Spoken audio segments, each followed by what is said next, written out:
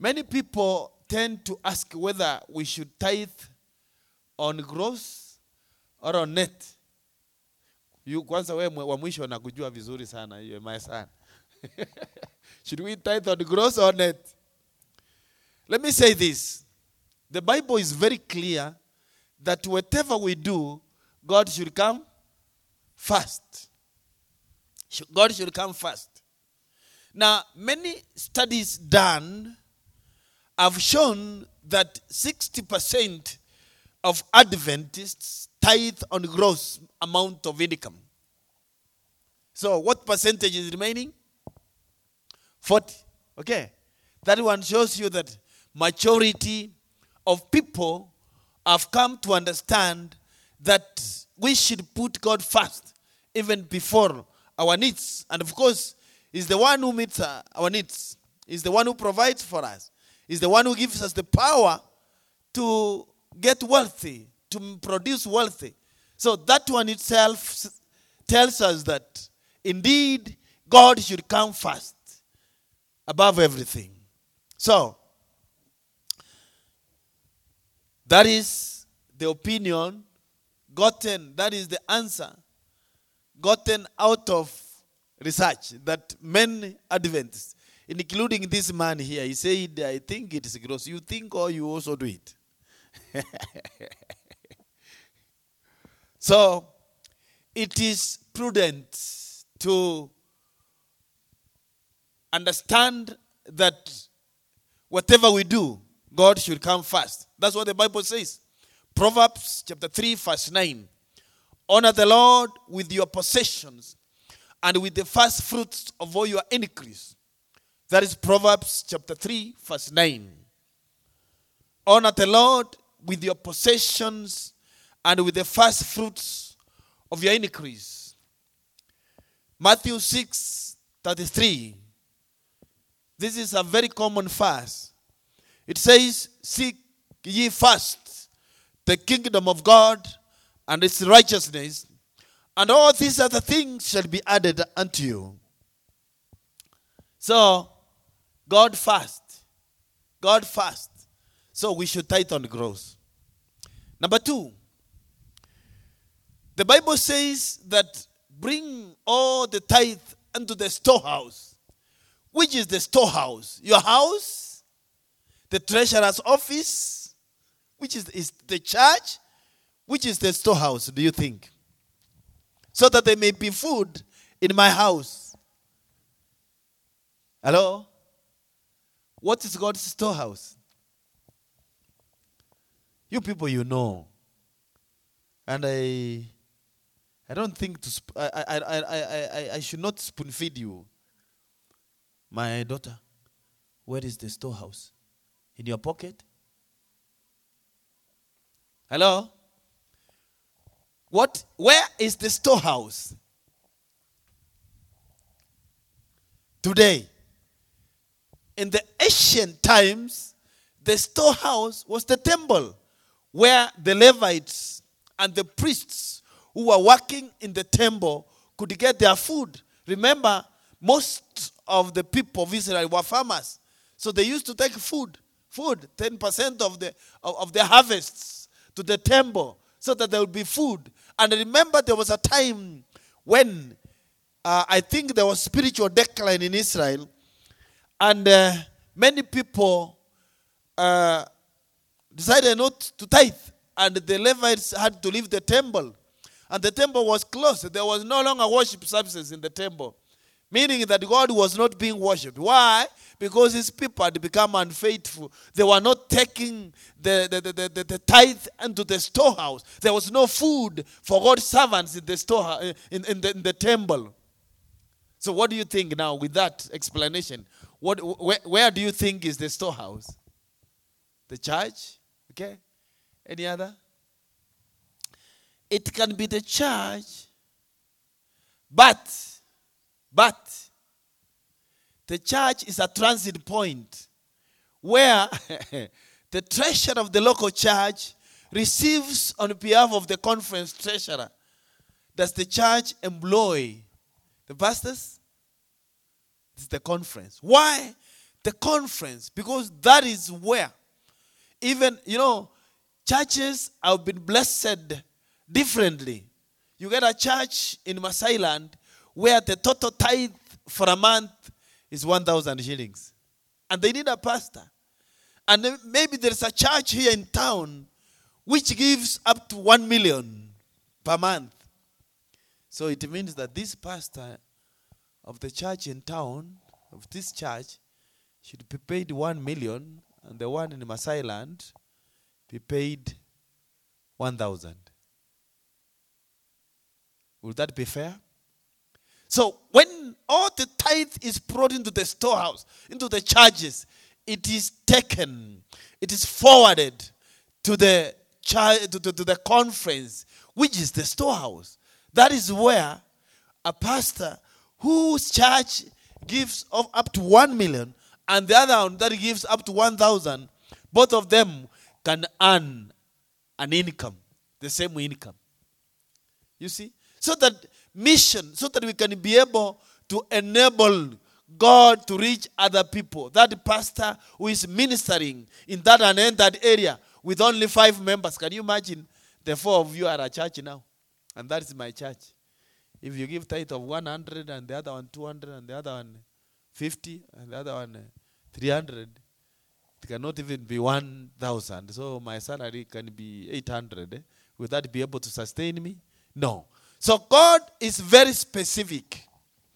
He has appointed the storehouse, the conference, to be the storehouse where we should take our tithes and offerings. And from there, it can support the gospel workers in different parts of this country or of this world. Can you imagine that the tithe you give pays somebody, somewhere, working somewhere in an island that you do not even know the name?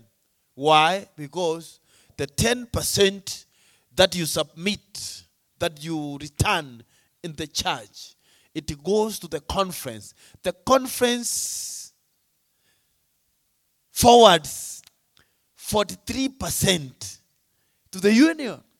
Then the union forwards a percentage. I don't need to give you all the details. The union forwards to the general conference, not the division, because the division is part of the general conference, actually. So, you see, the tithe we give supports the gospel work in all the world. And if you fail to return a faithful tithe, you are hindering God's work. That is why God says, cursed is he who misappropriates the tithe, the 10%, which God claims to be his.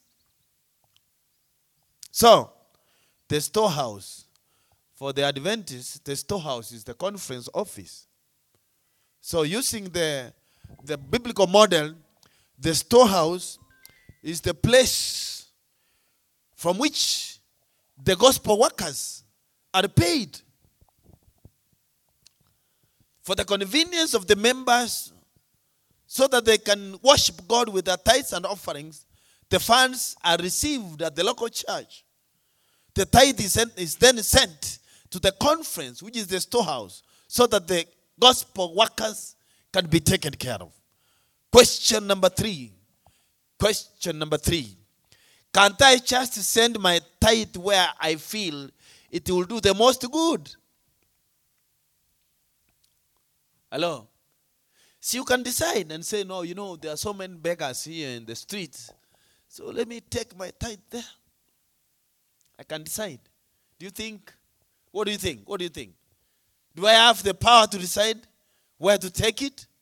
Why?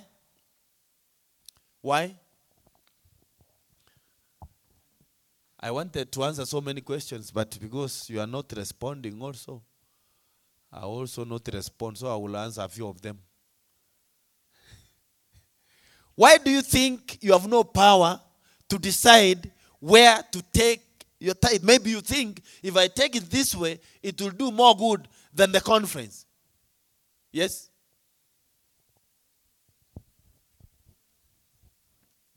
Okay. Thank you. I've heard your answer. Let me amplify it. That God has already given instruction. God has commanded where to take it. So, the tithe is non-discretional. You cannot decide. You have no power to decide where to take it, because the Lord has already indicated where you are supposed to take your tithe. The tithe is the Lord's. He has told us what to do with it. Bring it to the storehouse. Malachi 3:10. Other projects which you think are good should be supported, but not from the tithe, according to Testimonies, volume 9, page 249 and page 250. Question number 4. Does the Bible indicate a percentage for the offerings?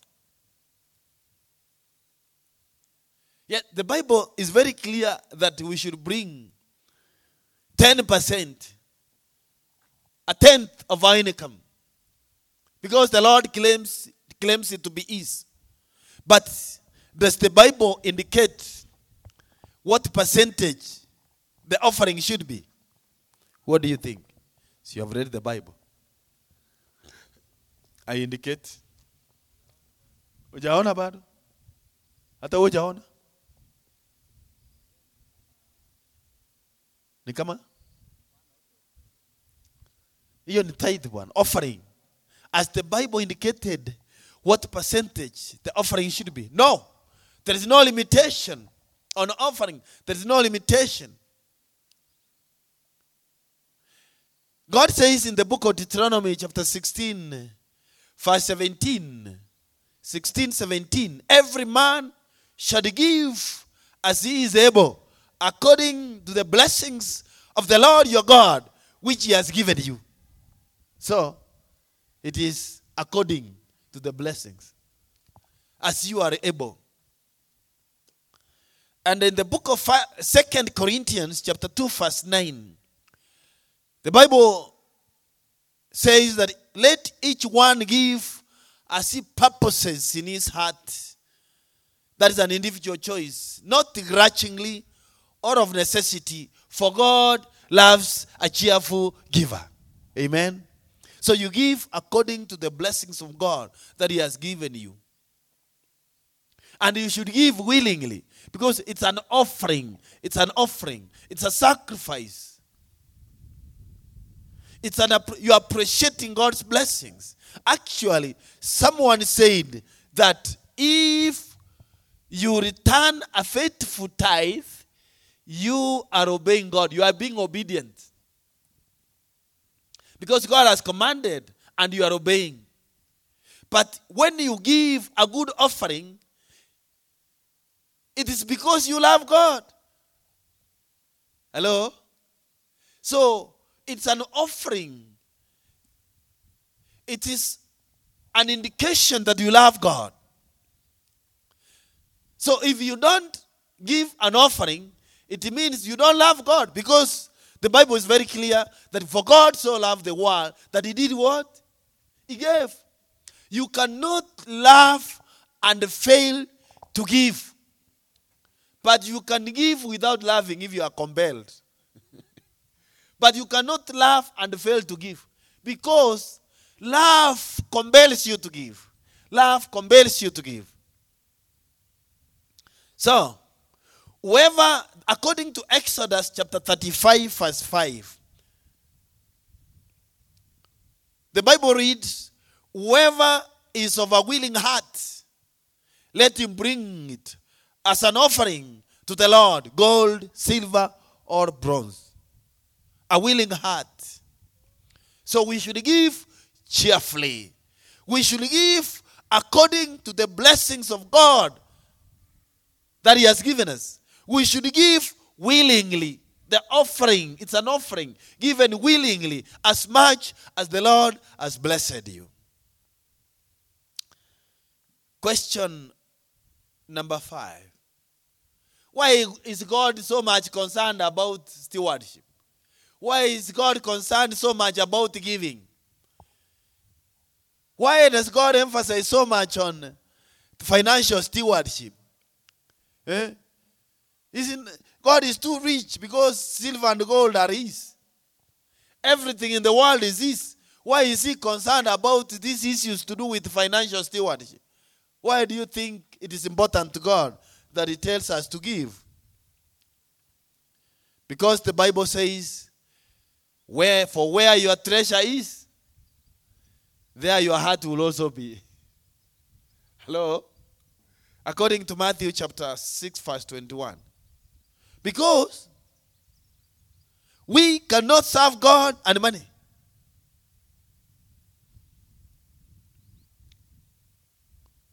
So God knows that, and by the way, when God tells you to give, it is not your money is interested, he's interested in your heart.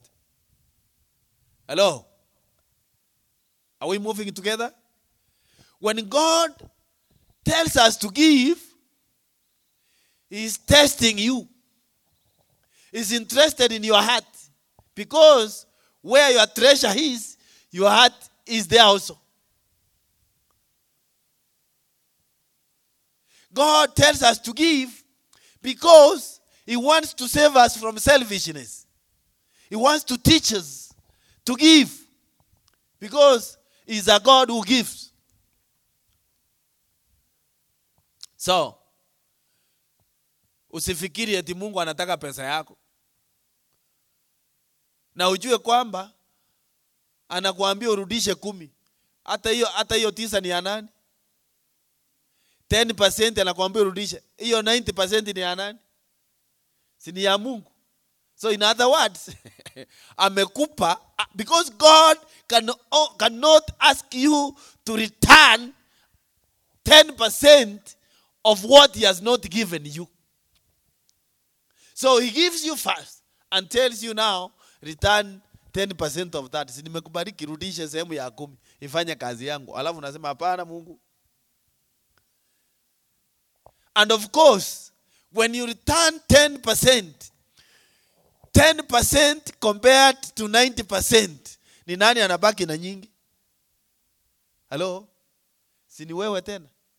Na bado ni ya Mungu. That is why the other day we learned that instead of feeling that you are giving God 10% of your income, you should be appreciative that God has allowed you to use even the 90% which still belongs to him. Because you and whatever you have belongs to God.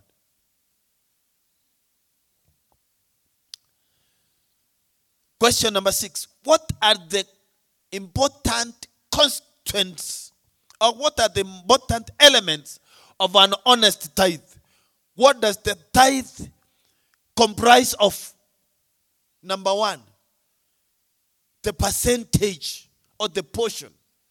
God has not told us to give 11%. How much has he said? 10%. God is talking about 10%. Hata kama mafuta yameongeza, saa hii ni karibu 190. God's tithe still remains 10%. Hajaongeza mpaka 15. Maisha imekuwa ngumu sasa. Kwa wachungaji ongeza mpaka 15%. It still remains 10. And God is so unfair, is so fair to us. Is so fair to us that whoever earns 1 million, God says, bring 10% of 1 million. If you are a security guard somewhere,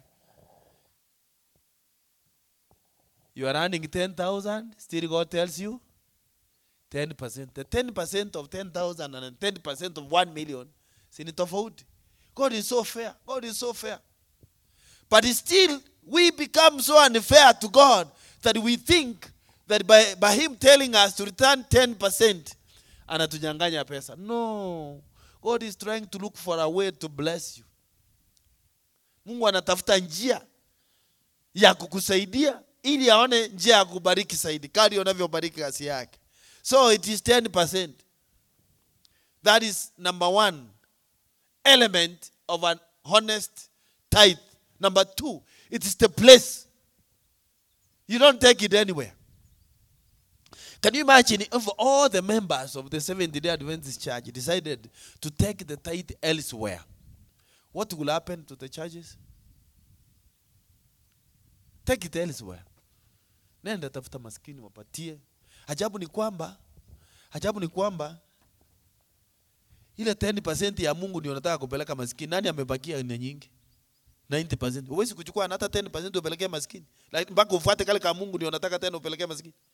Are we being fair to God? That I've remained with 90% of what God has blessed me, but I still want nifinyilie Mungu na ile 10% yake ambayo amesema ni yake. Let us be fair. So, the second element is the place to return it to. God's storehouse. The third element is the purpose. So, the 3 P's: percentage, place, and purpose. The purpose is the support of gospel workers. That is the work of the tithe. The support of gospel workers. Question number 7. Question number 7. Aren't some people too poor to tithe? What do you think? Watu wengine si ni maskini sana kiasi ya kwamba hawawezi kurudisha zaka. You have the answer. What is the answer? You have I had already given the answer. Katika kuelezea hapo kwingine nilikuwa nimetoa jibu. Is there anybody who is too poor to tithe? Oh, you know, Pastor, we students have money in theory, so I think God can excuse us from tithing. Hello? Is there anybody who is considered too poor to tithe? Why? Can somebody shout the answer from there? My 2 daughters. Sema kitu. Kuna mtu ambaye ni maskini sana hawezi kurudisha. Unajua pastor, unajua sisi students kale ka pocket money ni kadogo, hatuwezi kurudisha zaka. What do you think?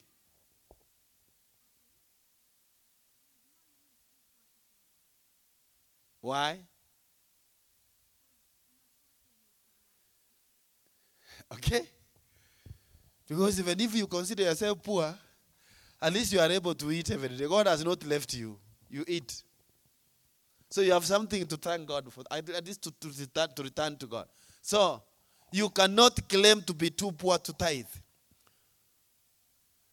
The Bible indicates that if we have an income, we should respond with our tithe and offerings. The devil wants to keep people in poverty and ignorance. God wants to bless them. So, in other words, you who consider yourself too poor to tithe, but you eat every day, you dress, meaning that you have an income, even though it is small. And God is fair. The smaller income, God wants to test you if you deserve to be blessed by telling you, the little one that I've given you, return 1/10 of that. 10% of that.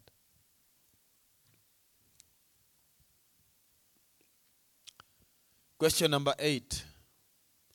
Isn't emphasis on tithe and offering kind of legalistic? Kuna makundi ya watu ambao wameibuka siku hizi.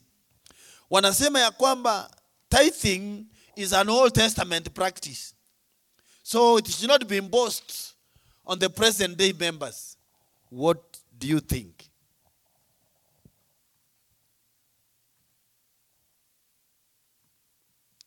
Ama kwa kurudisha zaka, hiyo ni kutafuta wokovu kwa matendo, si kwa neema. Kwani tunarudisha zaka ndio tuokolewe? No. Tumeokolewa. You don't buy your salvation by being faithful in tithing. No. That is what we call now legalism. You are trying to buy your way to heaven. You want to travel with a wheelbarrow to heaven when God has already provided a chopper. Hello?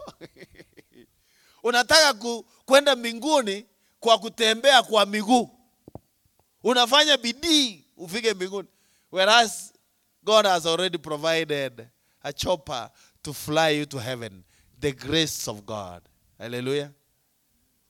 So, Tithing is not legalistic. Obedience to God's word is not legalism. Obedience, it is the service and allegiance of love. That is the true sign of stewardship.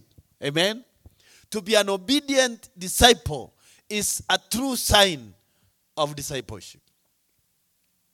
The Bible says, if you are willing and obedient, you will eat the good of the land, according to Isaiah chapter 1, verse 19. You can imagine a group of disobedient Christians who don't want to obey God because they think that obedience is legalism. Can you really claim to love your father if you don't obey him? No. So, those who hear and obey, the Bible calls them wise builders, according to Matthew chapter 7, verse 21 to 27. Those who don't hear and don't obey, they are called foolish builders, foolish Christians. So, the Bible also is very clear in the book of 1 Samuel chapter 15, verse 22. To obey is better than sacrifice. To obey is better than sacrifice. In the book Acts of the Apostles, by the author Ellen G. White, pages 566, it says, the greatest praise that man can bring to God is to become consecrated channels through which he can work. Time is rapidly passing into eternity. Let us not keep back from God that which is his. Let us not refuse him that which, though it cannot be given with merit, can be denied without rain. Cannot be denied without rain. He asks for a whole heart. Give it to him. It is his, both by creation and by redemption. He asks for your intellect. Give it to him. It is his. He asks for your money. Give it to him. It is his. You are not your own, for you are bought with a price. Amen. Praise God. 1 Corinthians chapter 6, verse 19 and 20. You are not your own. You are God's property.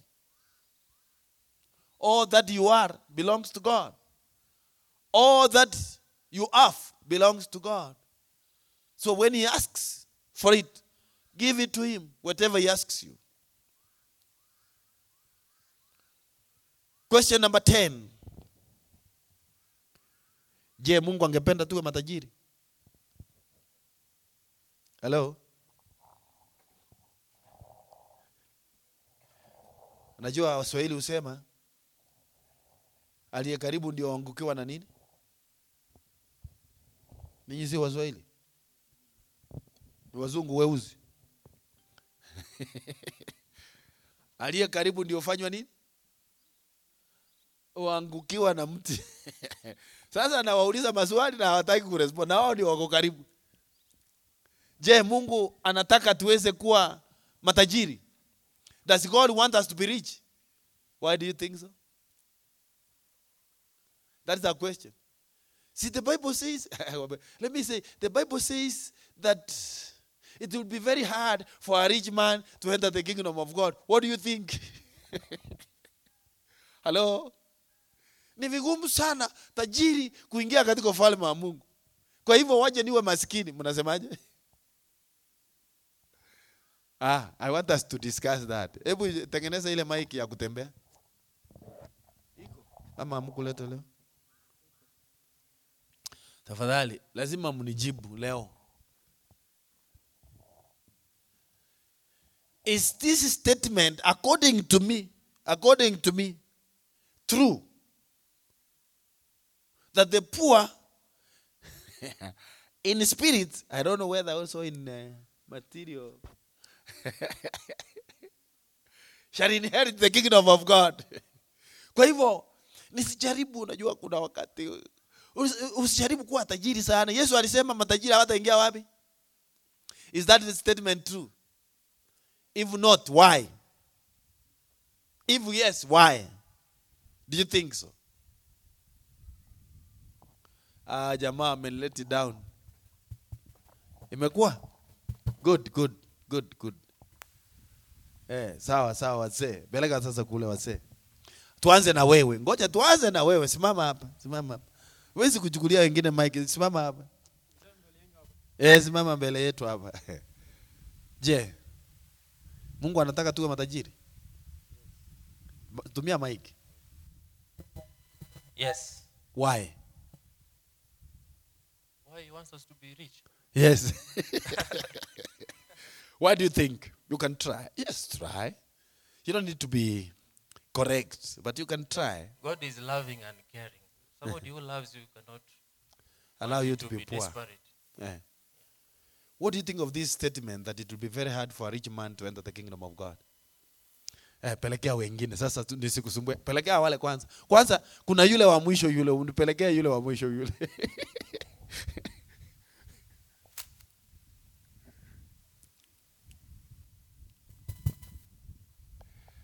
Yes. Huyo naangalia dai. Huyo. Morning. How are you, my son? Hebu weka on. Ama imekuwa mbali. Okay. I can amplify your voice. Do you think God wants us to be rich? Why?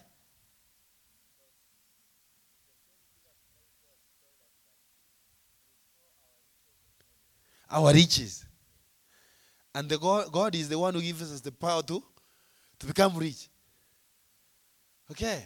But the Bible says, a rich man shall not enter the kingdom. It will be very hard. What do you think?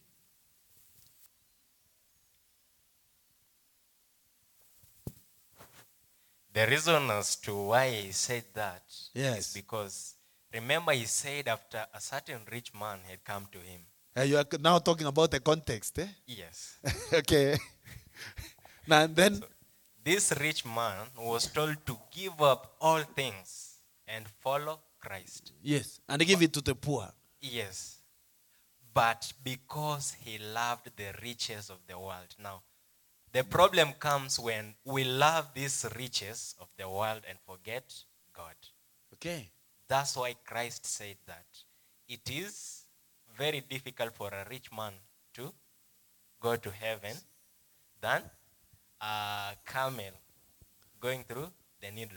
It is because The eye of the needle. yeah, the eye of the needle. Yeah. It is because when someone becomes rich, Yes. he tends to forget God, becomes selfish. Okay. Yeah, that's what I Meaning that when it reaches a situation or a point where you love wealthy more than the one who gives you the wealthy, now it becomes dangerous. Okay? I think that's all. Yes, God wants you to be wealthy. God wants you to be rich because He's the one who gives you the power to produce riches. Are we together? But let not those riches get into your heart to the extent that you will love the wealthy than you love God. Because the Bible says, let me quote the Bible. In the book of 1 Timothy chapter 6 verse 10. It says that the love of money is the root of all. The love of what? Of money. Is the reason, is the root, is what causes much of the evil that we find in the world today. Okay. It is clear from the scriptures that God wants us to prosper, to have our needs met, and to have a surplus. But we shouldn't desire to be so rich that we will not honor God. We should also avoid the get rich quick schemes. Hello? Betting. Shabiki.com. Habari zenu? Mnasikianga hizo vitu? The young people are so busy trying to win millions. and they lose a lot of money. Betting is sin because you are trying to look for what you do not even work for. Yes, as even, betting is gambling. It's gambling. Pata potea. For those who have never been to Nairobi, when you get to Nairobi, very careful. Because in the street, in those back streets, you get some people saying, pata potea, pata potea. Weka hiyo utapata hii, weka hiyo utapata hii. Anachanganya zile cards, unaweka hapo. Anakuambia, pole. Jaribu tena. Pata potea ni lugha ambayo haina nafasi katika wale ambao wanamcha Mungu. So, these get rich quick schemes are not in harmony with the word of God. The blessings of the Lord makes one rich, and he has no sorrow with it. And a good name is better than riches, according to Proverbs 22:1.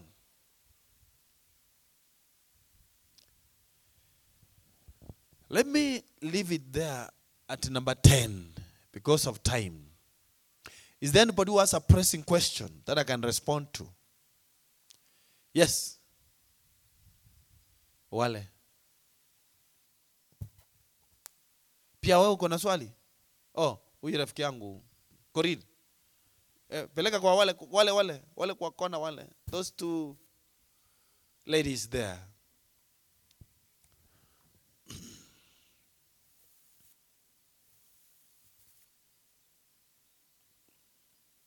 Yes. I think the bat is not. Okay, try. Oh. For example, earlier we learned that the money that you get from your parents, Yes. you tithe it. For example, you've been sent 5,000. Yes. And in that 5,000, that 500 ni ya rent, hiyo ingine inabaki ya kutumia. So, are you supposed to tithe the 5,000 or the 1,500? Okay, you're supposed to tithe the 1,500. That's your income. The other one is just rent paid for you. You don't. You're not given fees, and then you want to tithe again, fees, because fees is actually you are given a certain amount. So whatever remains in your pocket is what? Your income. Don't say, okay, nilikuwa na deni ya shilingi 500, wacha nitoe kwanza hiyo deni ndio ikibaki 1,000 ndio niweze kutoa tithe. No. I think are you getting me? So that whole income ambayo uko nayo, that's what you tithe with, because now that's what is your own.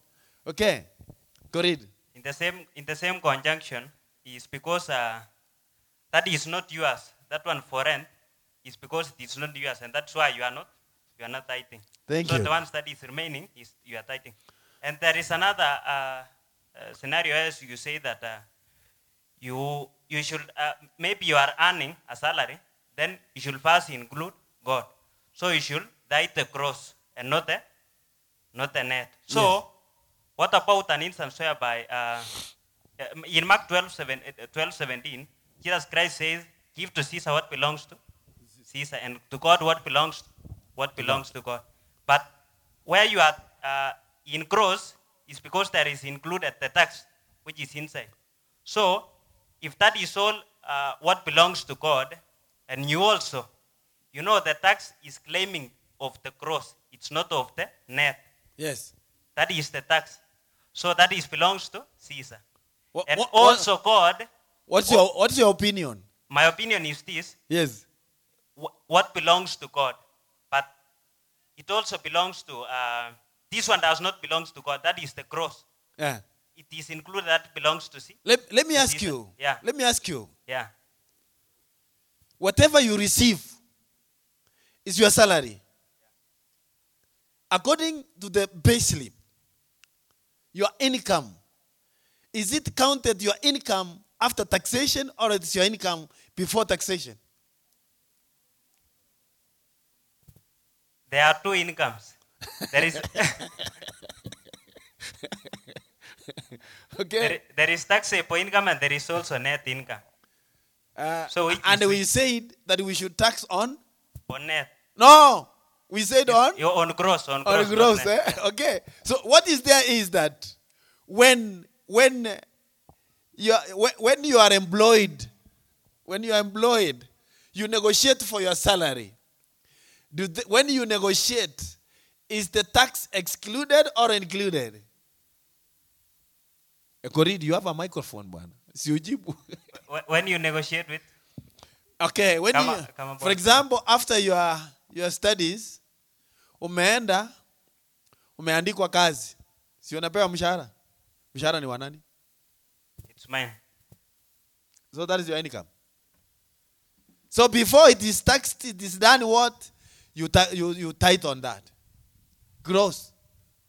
But I think there was contradiction because both of them, God and Caesar, claim on the same gross. And it is said that what belongs to Caesar. And by the way, let me also take you to the issue of context. Was Jesus talking about tithe? So he was talking about taxing. It was not. So that's why you should not apply it there. Okay, I'm trying to help you. Come as a theologian. Go read the context. You know, that man is very clever. He told me, Pastor, when you say that a rich man shall not enter the kingdom of God, look at the context. The context was, is it good to pay tax? That was the question. That is what Jesus was answering. But when it comes to income, it is your income. So, and by the way, have you ever had anyone that he has all of a sudden become poor because he was tithing on gross? But instead, contrary to that, you even become more wealthy. So that's why we concluded that many of us Adventists, over 60% of us, we tithe on gross. As a pastor, before I receive my salary, before anything is deducted from it, tithe is removed. But I'm left now to give an offering. And if you today, even though you think you people are too poor, if you decide today to buy me lunch, you say, Pastor, I can see you've been coming with the car all along. Today I want to fuel.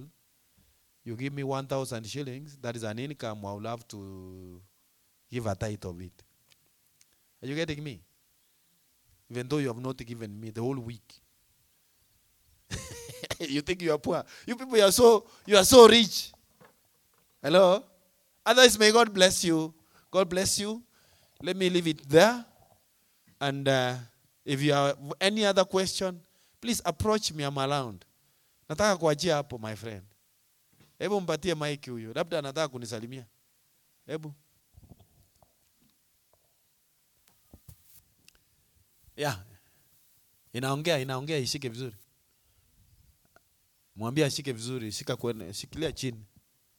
Well, thank you so much. Yes. I had a question now.